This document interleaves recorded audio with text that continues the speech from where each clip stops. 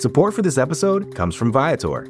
Experiences are what people love the most about travel. That's why Viator has over 300,000 bookable experiences, so there's always something for everyone. They offer everything from simple tours to extreme adventures. Plus, Viator's travel experiences have millions of real traveler reviews, so you have the information you need to book the best activities for your trip. Download the Viator app now and use code Viator10 for 10% off your first booking in the app. One app, over 300,000 travel experiences you'll remember. Do more with Viator. Support for this show comes from Atlassian. Atlassian software like Jira, Confluence, and Loom help power global collaboration for all teams so they can accomplish everything that's impossible alone. Because individually, we're great, but together, we're so much better. Learn how to unleash the potential of your team at Atlassian.com. That's Atlassian.com. Atlassian.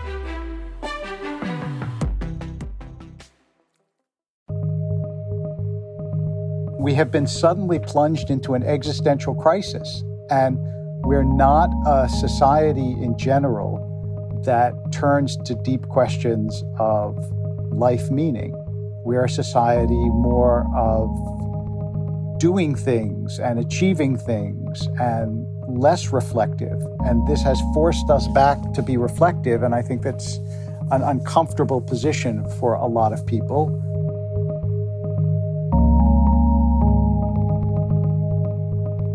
Hello, I'm Sean Illing, co-host of The Way Through. This summer, Segal, Samuel, and I are taking turns talking to contemporary spiritual leaders and philosophers who can help us put our questions in a larger context and maybe even find something meaningful and ennobling in this experience. My guest today is David Wolpe, the senior rabbi at Sinai Temple in Los Angeles and the author of many books on a wide range of topics. One of those books is called Making Loss Matter, Creating Meaning in Difficult Times.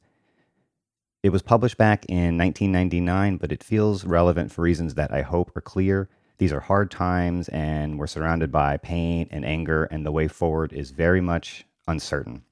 This is an unusual conversation in that it goes a little deeper and a little broader than most, but that's sort of the point of this series. I reached out to Wolpe in part because I think there's a natural impulse to turn away from suffering or to look for ways to rationalize it. In this conversation, we lean into it. There are plenty of smart people thinking and writing about what we ought to do and how we ought to do it. This is not that. This is an attempt to dig into the theology of suffering and ask how it can point us in a more fruitful direction. I found this conversation cathartic, and it went in some directions I didn't anticipate. It is obviously a conversation about this moment, but the themes we touch, suffering, meaning, the role of God in religion, and inspiring collective action, are timeless. I felt strangely better by the end of it, and I hope you do too. So here's my conversation with Rabbi David Wolpe. Rabbi David Wolpe, welcome to the show. Thank you.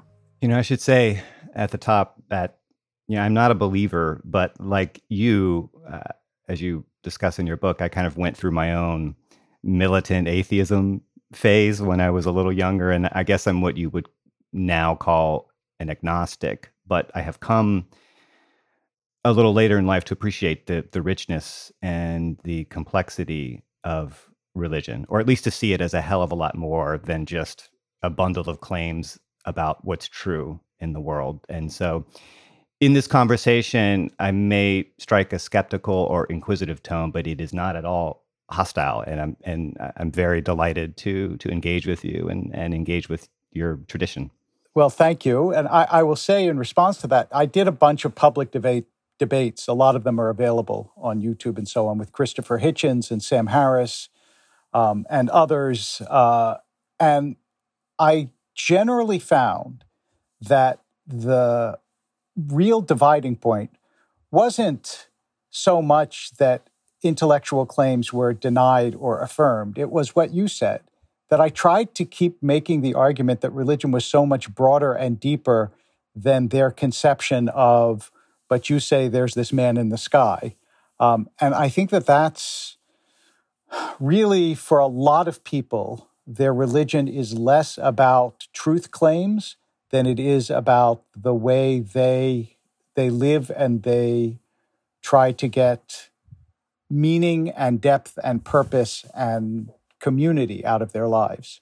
Well, that's partly why, I wanted to talk to you, because obviously this is a very difficult time. What do you think is happening in our society right now? I mean, obviously there's the pain and the unrest and the sickness and all of that, but beneath all of that, what is it that you see happening right now? So I think that the spiritual malaise of the society, the sense of the meaningless at the core, is partly a result of the fact that our tools, which make us so much more efficient, also serve to, in some sense, isolate us from one another. Then the pandemic came along and exacerbated that isolation. And people ask deep questions about what is this about and what is this for, and how can life just change on a dime, and how am I supposed to live in the absence of all the things that I used to take for granted and care about.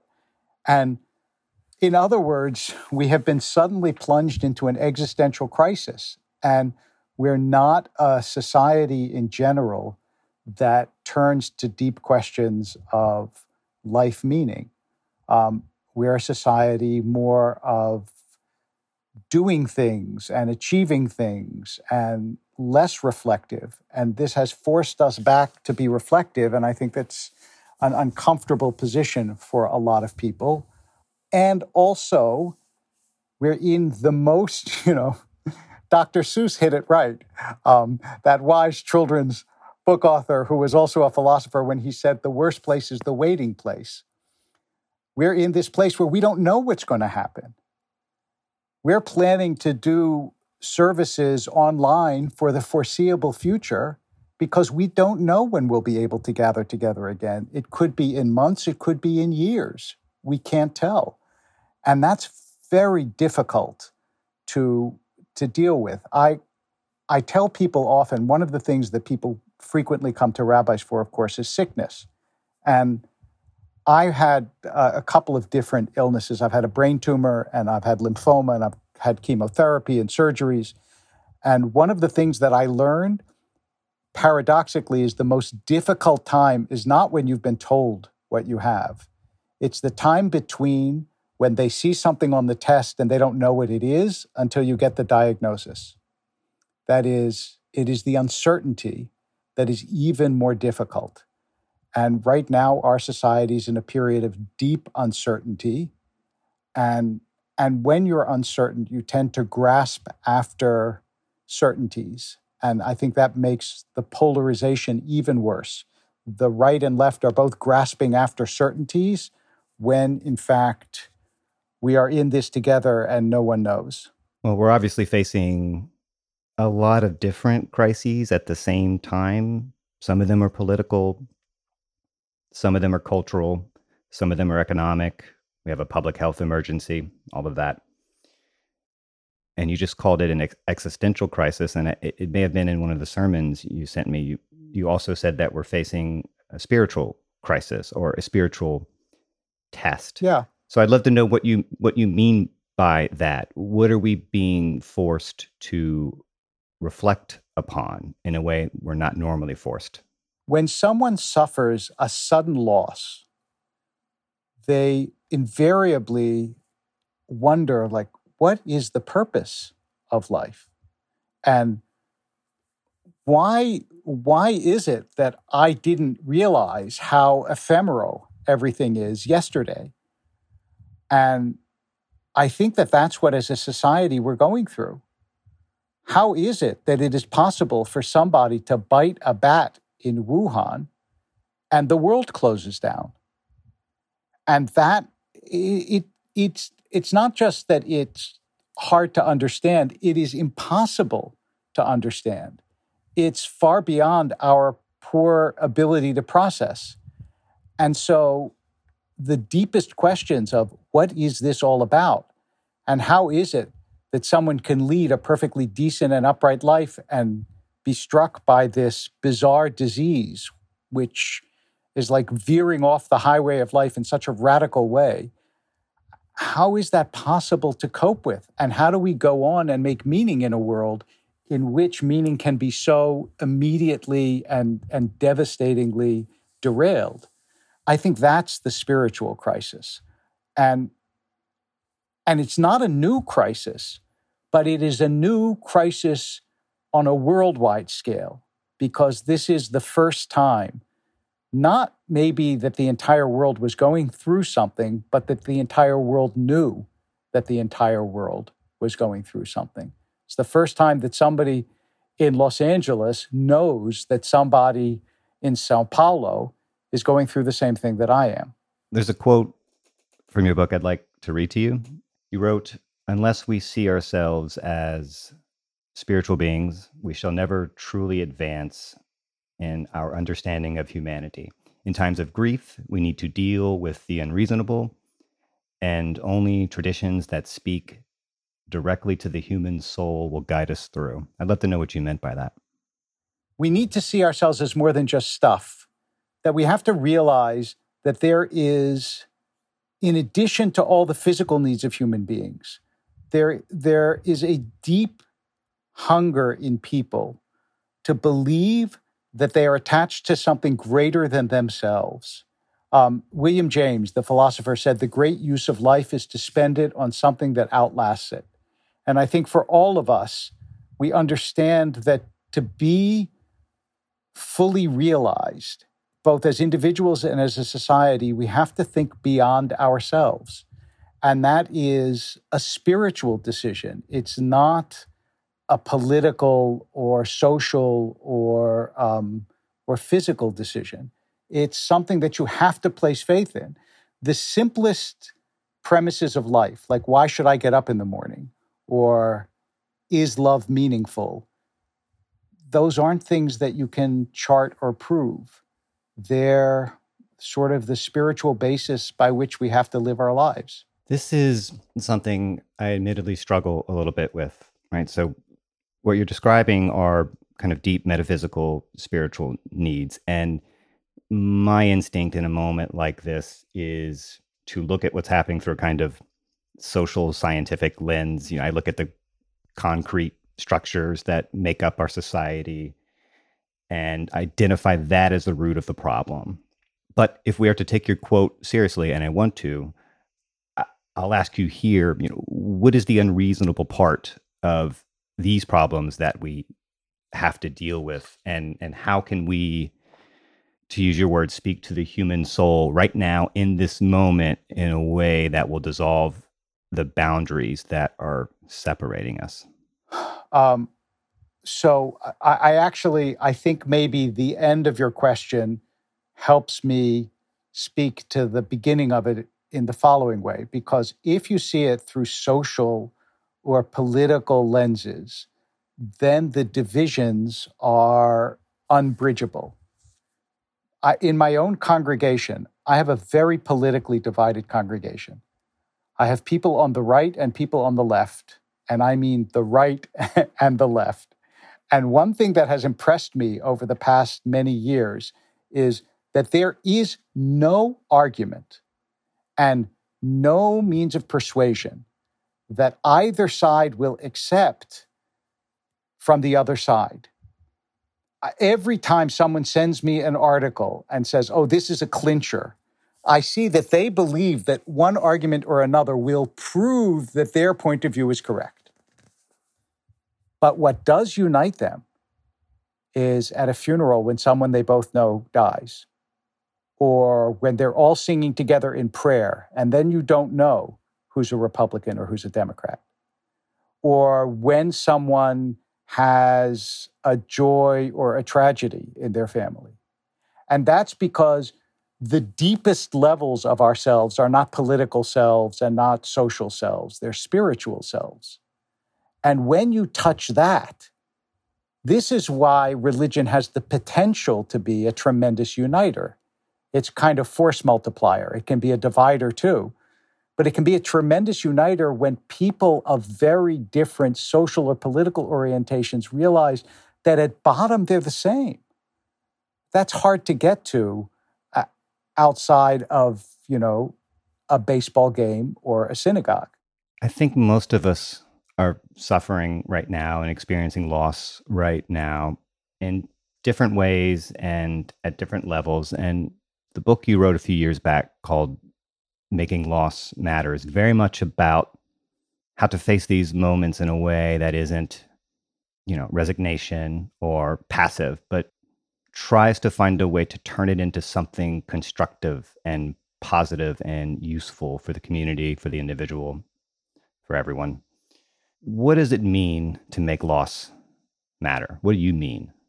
So the book was a product of two separate things that I think will help explain this, that really I've carried with me for my life. One is a sermon that my father once gave at a memorial service, what's called a Yizkor service. And he said, we have memorials for people who died, but what about the memorials for things that die while we're still alive, for dreams that die, for friendships that die? Because life is in part a process of losing.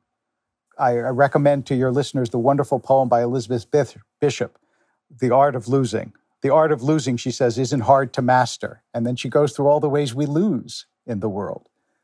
And that was one thing that got me thinking about the different kinds of losses we have. And then the other experience was how often when someone has a loss in their life, they will come to the rabbi and say, "Why me?"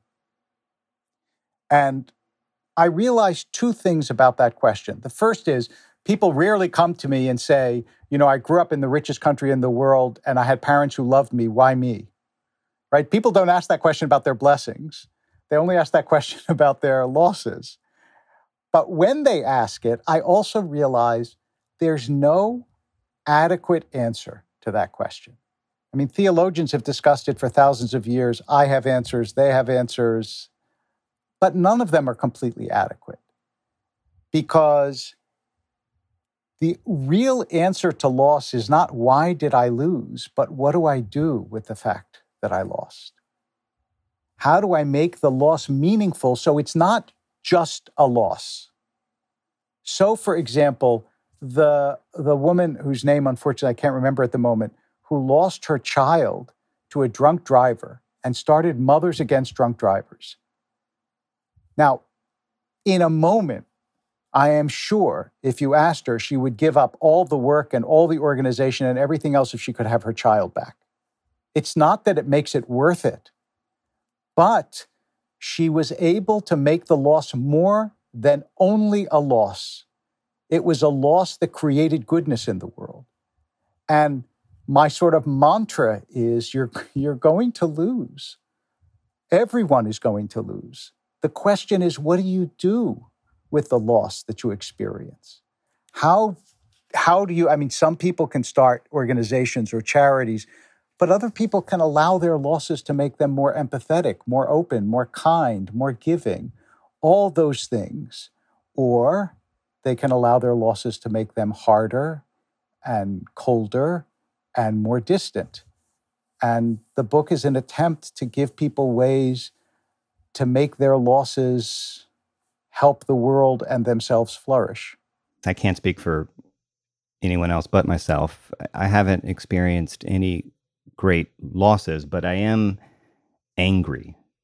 I am angry that people are dying needlessly. I am angry that the least among us are bearing the greatest burden, as they always do. I'm angry that so many seem so content with so much malice and so much incompetence. And I guess ultimately I'm angry because I feel so small and the problems feel so big. And that fills me with a sense of powerlessness. And I'm not sure what to do with that in terms of turning that into something that is constructive and not just, a cause for inertia. So I write a weekly column that has been for close to 30 years in the New York Jewish Week, and that I send out online. And the column is 200 words or less every week. And just last week, it was called Against Anger. And what I said essentially is feeling anger is inevitable and sometimes important. Acting out of anger is the trap. Because when we act out of anger, we don't act most of the time. We don't act the way we should and could to make things better. And I actually think that while I share a lot of the anger that you just expressed, and think, by the way, that it is almost inevitable in such a catastrophe because people are going to handle it badly or handle it wrong or be egocentric when they should be giving or all of that. And I think we've seen egregious examples in our country, but also elsewhere in the world. You're doing exactly what you can. No single person can reverse the tide, but they can add their voice. They can give aid and comfort to people who are doing good things. Because even as that is happening, we also know that there are doctors and other healthcare workers and scientists who are working round the clock and helping them and giving them support and distributing as my synagogue and all the other synagogues, churches, so on are doing, distributing food to those who are hungry, helping with employment, helping with money, all of that. That's what we can do. We can't, you and I, legislate different policies because we believe they would be helpful, but we can do certain things that matter. We can find out which charities are the most effective and give to them. We can man soup kitchens. We can express our solidarity with people who are suffering. Look on the side of my synagogue. We put up a very simple banner. We've never put up a banner before except, school is opening in September. But we put up a very simple banner that said, we stand with our African-American brothers and sisters against racism. And we didn't put it up there because we thought it would change the world, but because we thought, and the emails and letters I've received since demonstrate, that people want to feel not alone. And if you say to them, you're not alone, I at least am hearing you. I'm not in your position, but I hear you. That's more than you might think it is, Sean. That's a tremendous gift to people who don't know if anyone's listening. There's a quote in your book from a rabbi whose name I don't recall, but he said something like, or he called despair the greatest sin because it's the death of hope and I guess, the acceptance of this belief that, God's world is kind of dark and cold and pointless. Do you think that's right? Do you think that's the greatest sin? That was Rabbi Nachman of Bratslav, and he was a great and a fascinating character. I'm all for momentary despair. I'm all against permanent despair. That is, if you want to lay down in a moment and say, oh my God, I can't take it anymore, I'm with you, totally understand. And I think that there are a lot of people in our society who have every right to feel that. But you have to get up again. You have to. That's the difference between, a successful life and world and an unsuccessful one. You have to build the world anew every single day, even though it's hard and even though you don't want to. That's our task as long as we have breath in our body. And so I think that he's right, that in some sense the greatest sin against life is permanent despair. But I understand why people feel hopeless for a moment. However, I want to say, there has been tremendous progress in our world in so many ways that part of our despair is forgetting what life was like 200, 300, 400 years ago. I was just read a book about death and the Enlightenment in France. And the first couple of chapters make you so grateful that no matter how bad your life is in the 21st century, boy, it is not living in Paris in the 1700s, where, first of all, half of all babies were expected to die, and another, I think it's 10 to 20% would die before they were 8. And life was constantly difficult in so many ways. And so we shouldn't think that we haven't progressed. In other ways, we haven't, but in so many ways we have, that the trajectory should at least give us some hope that maybe together we can pull this out and make it better for our children than it was for our parents. And what do you think the role of faith is in that? So I'll channel my younger militant atheist self for a second and put what may be an annoying question to you, but surely a question in some way or another you've beat back 100 times before. But what if I were to tell you that there is no God and the world isn't so much dark as indifferent? And if there is going to be any injustice in the world, it will be the work of human hands, not God's. And my problem with faith, or at least certain manifestations of faith, I think, is that sometimes it becomes, or it leads to an acceptance of the way things are. That's God's will. And there's nothing we can do about that. And that there's a kind of quietism in that I think can sometimes get in the way of the sort of action we need to move forward. And I just wonder what you think about that. I agree with virtually everything you said. I was not expecting you to say that, Rabbi. I have a problem with that variety of faith for exactly that reason. I remember once, this may be taking it in a direction that you didn't expect, but I remember once having a debate with years ago with Sadhguru, who is a well-known Indian guru who came to my congregation. Well, a wonderful man in many ways, a really interesting person, and I've had other dialogues with him since. But we had a long debate about reincarnation because I said, look, reincarnation means that whatever life you're living now, it's because of what you did in the past life. And that means if your life is miserable now, you deserve it because in a past life you lived a certain way. I said, and that negates everything that I believe, that this world is essentially unfair and that you have to do what you can to make it fair. And I agree with you. I think that our task in this world, and I would say our God-given task, is to do everything we can to make the world as good and as fair as we can, but also to accept ultimately that there are limitations, not only to what we can do, but to what we can understand.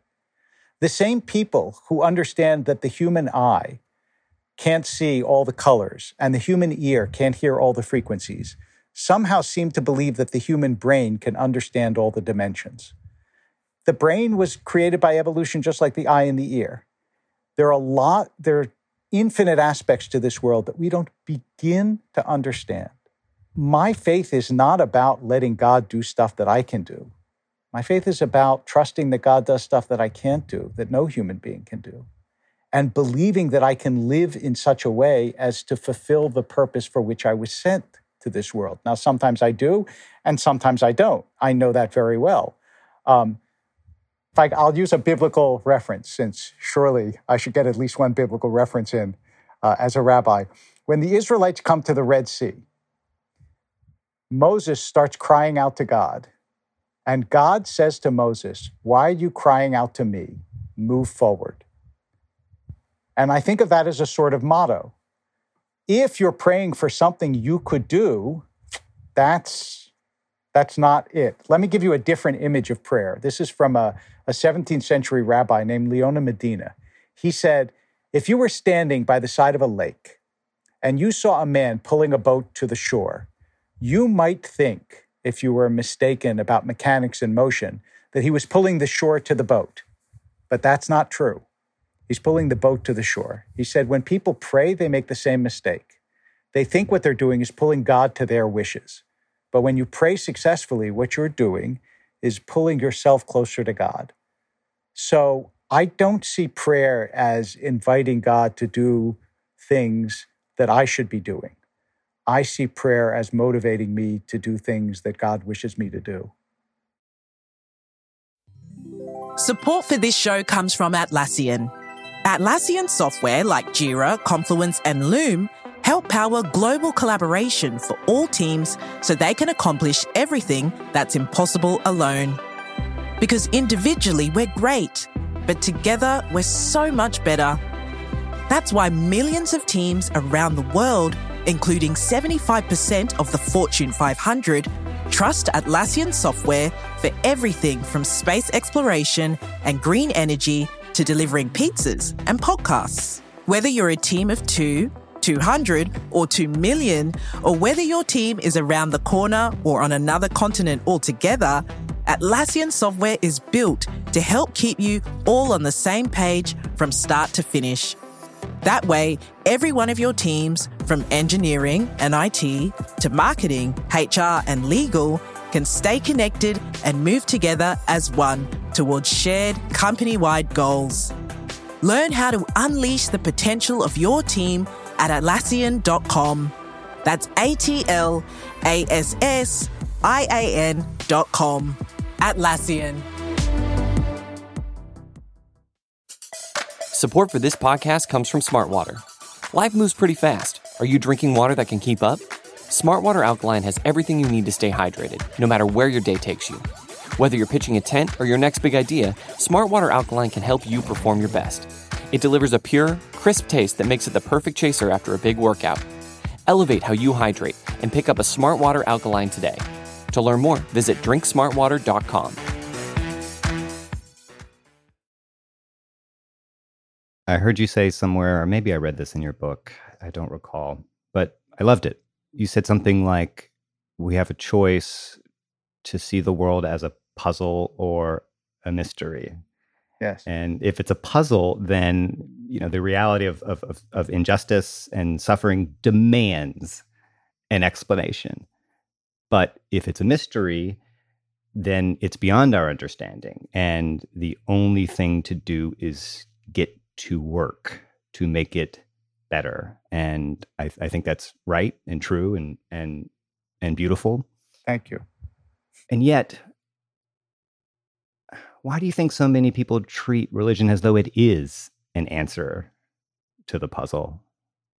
Because I've often, and this is part of my resistance to the religious perspective, particularly when I was coming up, it was this impulse to have the kind of capital T truth, the final answer, and then be done with it, as opposed to accepting uncertainty. And with that acceptance, also taking on the responsibility of acting in the world, because what the world is what we do. So this may or may not resonate with you and with your listeners, but it's true that there are some people who are profoundly certain of their religious convictions and believe that God should take care of everything. In my experience, however, the level of human certainty is pretty steady. And I have met people who are not at all religious, whose political or social or national certainties are as deep and as fixed as any believer I have ever met. No question. And so I think that it's a human characteristic. I almost want to say failing. I mean, it was Keats who wrote that beautiful letter to his brother where he talked about negative capacity, that is the ability to be in uncertainty without constantly searching for a certainty that you can grab hold of and stick fast to, and how hard that was. Well, if it was hard for Keats, it's certainly hard for us, because it's difficult to live in that waiting place that we talked about earlier. It's difficult to live when you don't know what the answer is, because life is, as the writer Gide once wrote, he said, life is fired at you point blank. That is, you might not know what the right answer is, but you have to take an action today, tomorrow, the next day. And so it's very difficult for people to make life commitments without life certainties. And once you decide that all of the questions are answered, you can sort of relax. But I'm with you. I'm on the anti-relaxation party. I think that we have to keep listening and struggling. And that's one of the reasons why I constantly try to get people of different political sides to listen to each other, because they're settled in their certainties and they just dismiss the convictions of the other side as though they're essentially dishonest or stupid, when I always believe there must be something in the side that I'm not taking for me to learn from. I think that's one of the things I liked about your book about loss and suffering, where I read it as a refutation of a lot of what I would call pop psychology or pop religion, which is very much about finding comfort or helping us to avoid thinking about the reality of loss and the inevitability of loss. And for you, it's much more important, I think, and please correct me if I'm wrong here, but for you, it's very much about facing these kind of ugly realities and keeping them in our view at all times, without and avoiding the temptation to kind of rationalize them or explain them away, and just simply doing and kind of getting beyond the kind of analyzing and the thinking. Completely. I really believe, as I think you do, that the world is deeply unfair. And if you believe that, then you recognize that you have it shouldn't make you feel guilty. I actually don't feel guilty that I was born lucky. And I know I was born very lucky in so many ways. But I feel responsible. I don't think I did anything wrong to be born lucky. But I do think I do something wrong if I don't use that to help other people have some of the luck that I've had. And so you're right. If you find an explanation for everything and you relax, then you're living badly. And I really, I think that, this may be too tongue-in-cheek, but I think in some ways it's true. The former president of Israel, the late president of Israel, Shimon Peres, once said that the great gift of the Jews to the world was dissatisfaction. And I actually think that dissatisfaction is a great gift, because in a world of such inequality and cruelty, if you're not dissatisfied, there's something wrong. I mean, a part of you should have acceptance and gratitude, but a part of you also has to have indignation. Well, this may be a good moment to earn my gold star from the rabbi by invoking my own biblical example that's in your book. And I jotted this down when I was reading it. I want to make sure I don't get it wrong. But you talk about a story about Job. I think it speaks not so much to the problem of suffering, but to how we should help each other when we face it. And so in the book of Job, right, Job's friends initially sit beside him and weep after he, sort of experiences all these personal tragedies that I think most people probably know of. But then when they try to explain it to him, try to explain why all these terrible, terrible things happened to him, then they're condemned. What's the lesson there? It seems very relevant to what we're talking about. It is great. Yes, that was wonderful, and thank you for that. I got my star. Nice. You got your star. The lesson is that as soon as you explain away someone else's suffering, you're wrong. You're wrong, because first of all, you can't know. You don't know and you can't know, and you can try to make it better, but you can't take away someone else's suffering. And in fact, at the end of the book, in this wonderful, people don't always realize that this is in the Bible. In this wonderful passage, God says, I'm angry at your friends because they didn't speak the truth about me, as did Job. And what did Job say? Job said, God created this unfair world. And God says, you're right, I did. And so from God's own mouth, as it were, there is this acknowledgement that this place is messed up and that God unaided will not fix it and that we have to. So you're right. As soon as you say, well, look, I know, this is why this happened to you. You're wrong. But I want to add one other just word of understanding of why sometimes people will come to me and say, I know why this happened to me because I did something bad. One of the reasons that we seek explanations is it is easier to feel guilty than to feel helpless. Because if you're guilty, you can say, I will change my behavior and this bad thing won't happen to me again in the future. You have some control if you're guilty. But the truth is, as we've discovered over the past several months, about many things in the world, not everything, but about many things in the world, we're helpless. The only thing we have in our control is how we react to what happens, but we can't determine what happens. And so it's our own response that we have to focus on. But we don't have to focus on it alone. And I love how you define faith in that book about loss. I think you call it the simple certainty that we're not alone. Yeah. And I love that. I really do feel that. I mean, I never feel completely alone. And in a time of tremendous aloneness, that in itself is a comfort. It feels like, and also it never feels like the world is entirely meaningless. And those two things are great gifts that faith gives. And it has its consolations, no question. Another thing I love about your book, and bear with me for a second here, it's not really about answers so much as an approach.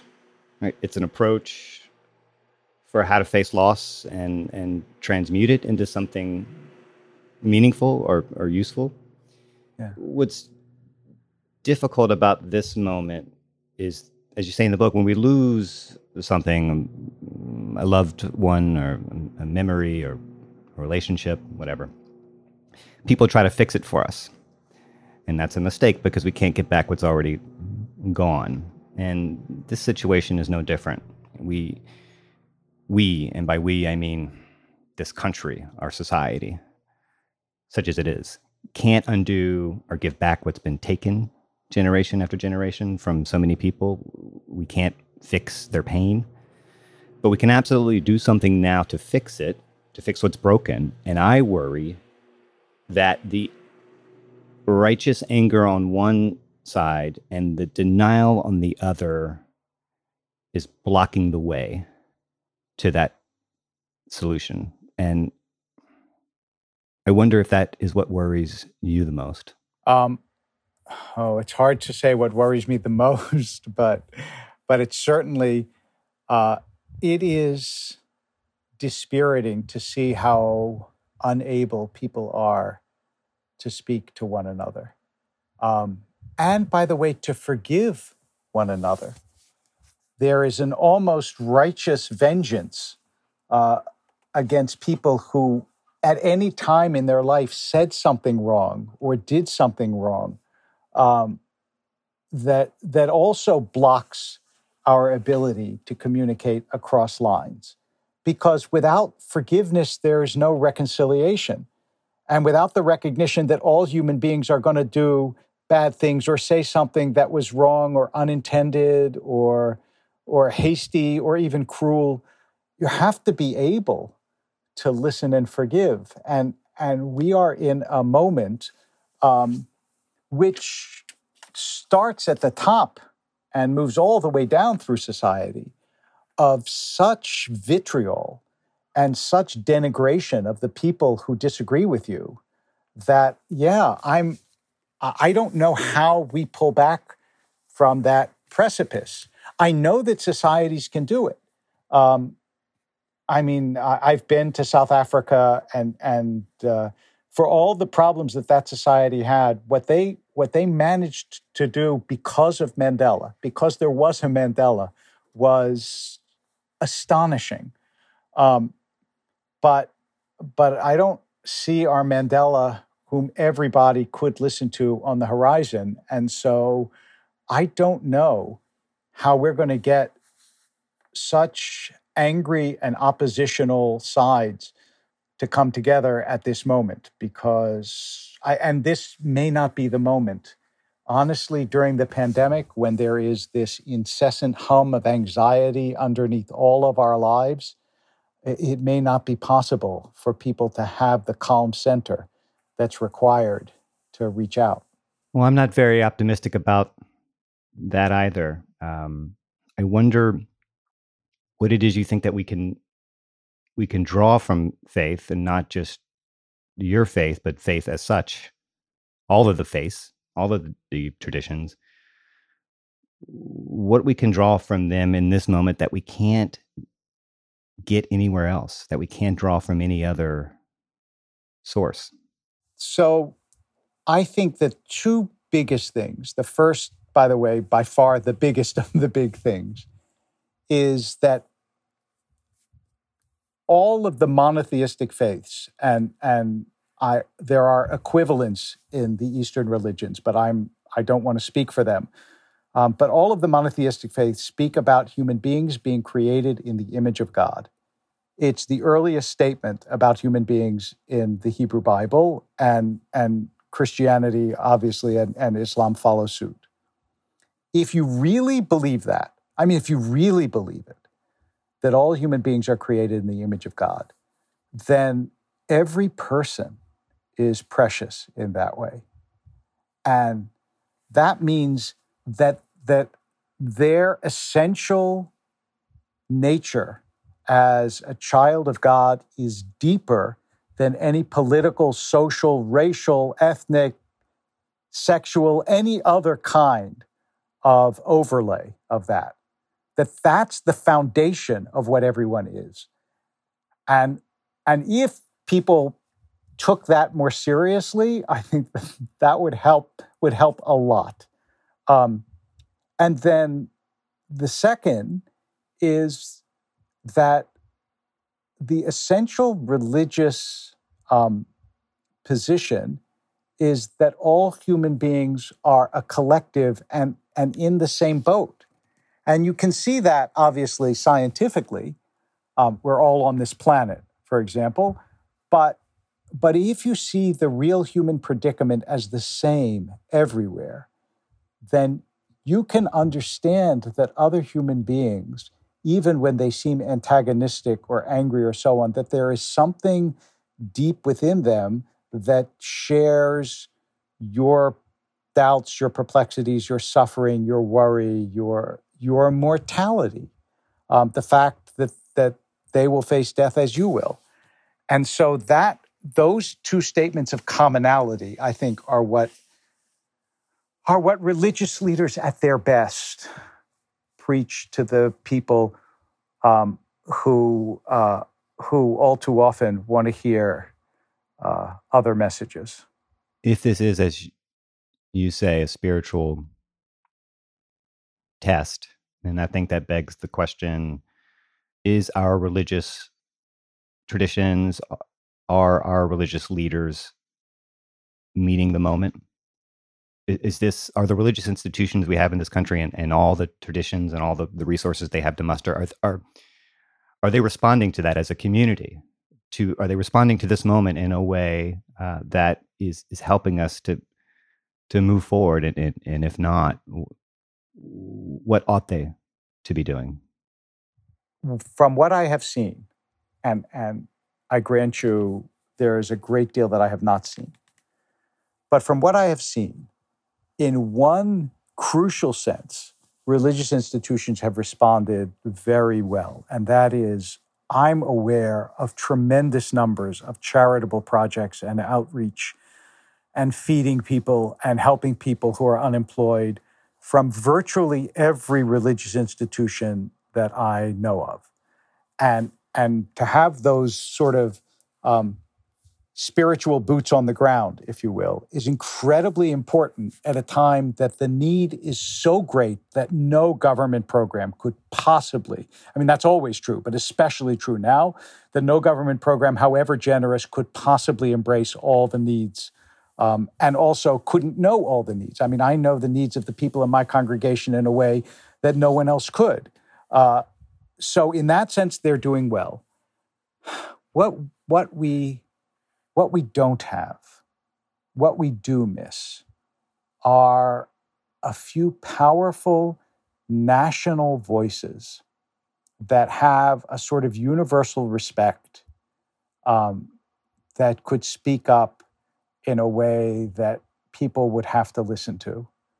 And I think that the reason that that is so is that even religious leaders have become politically classified as right or left, and therefore only their constituents listen to them. We lack an overarching figure or overarching figures, and that I think is a great loss to a society when it doesn't have spokespeople, religious, but even if they weren't religious, who are universally respected, whose voice could summon people to the better angels of their nature. And in that sense, I think the religious world is failing us. You know, I have to admit, I've always struggled to stay hopeful, in part because the fragility of the world means that it's always easier to break than to build. And, every achievement is just kind of waiting to be washed away like a sandcastle by the tide. And listening to you now and reading your book, faith to you seems to be the ability not to be weighed down by fear. Is that right? I never thought of it that way, and I thank you for putting it that way, but I think that that's true. I think that that's what faith is. Faith is not to allow the fear or the loneliness or the despair to be the final word, ever to be the final word. To really believe that ultimately our trajectory is in the ascendant, that we will overcome this, that as dark as things look, they will, the dawn is coming. And when I look back in history, the people that we most admire, they're like Rembrandt portraits. They're that shining face out of the darkness. Whether you think of King or Lincoln or Moses, I think that's what they were. They took dark, difficult times and they gave people hope. And in the end, they were right. Well, maybe the faith I need now, the faith we all need now, isn't the faith that promises salvation, but the kind of faith that inspires action, or maybe the kind of faith that makes action possible in the first place. And we're approaching the end of this conversation now, but I just want to say that I appreciate people like you, or people like, Reverend William Barber, who are focusing on action and focusing on constructive steps we can take, and spending more time on that and less time on dogma. And I think that's the right approach, and I think that's what we all need. And I appreciate the work that you do. Thank you. I will. It sounds strange because he was a Catholic thinker, to close with this, but I've always loved the statement by Miguel de Unamuno. He said, "May God deny you peace and give you glory." And I think we need a little less peace and a little more glory in the best sense. So thank you, Sean. Rabbi David Wolpe, thanks so much for being here.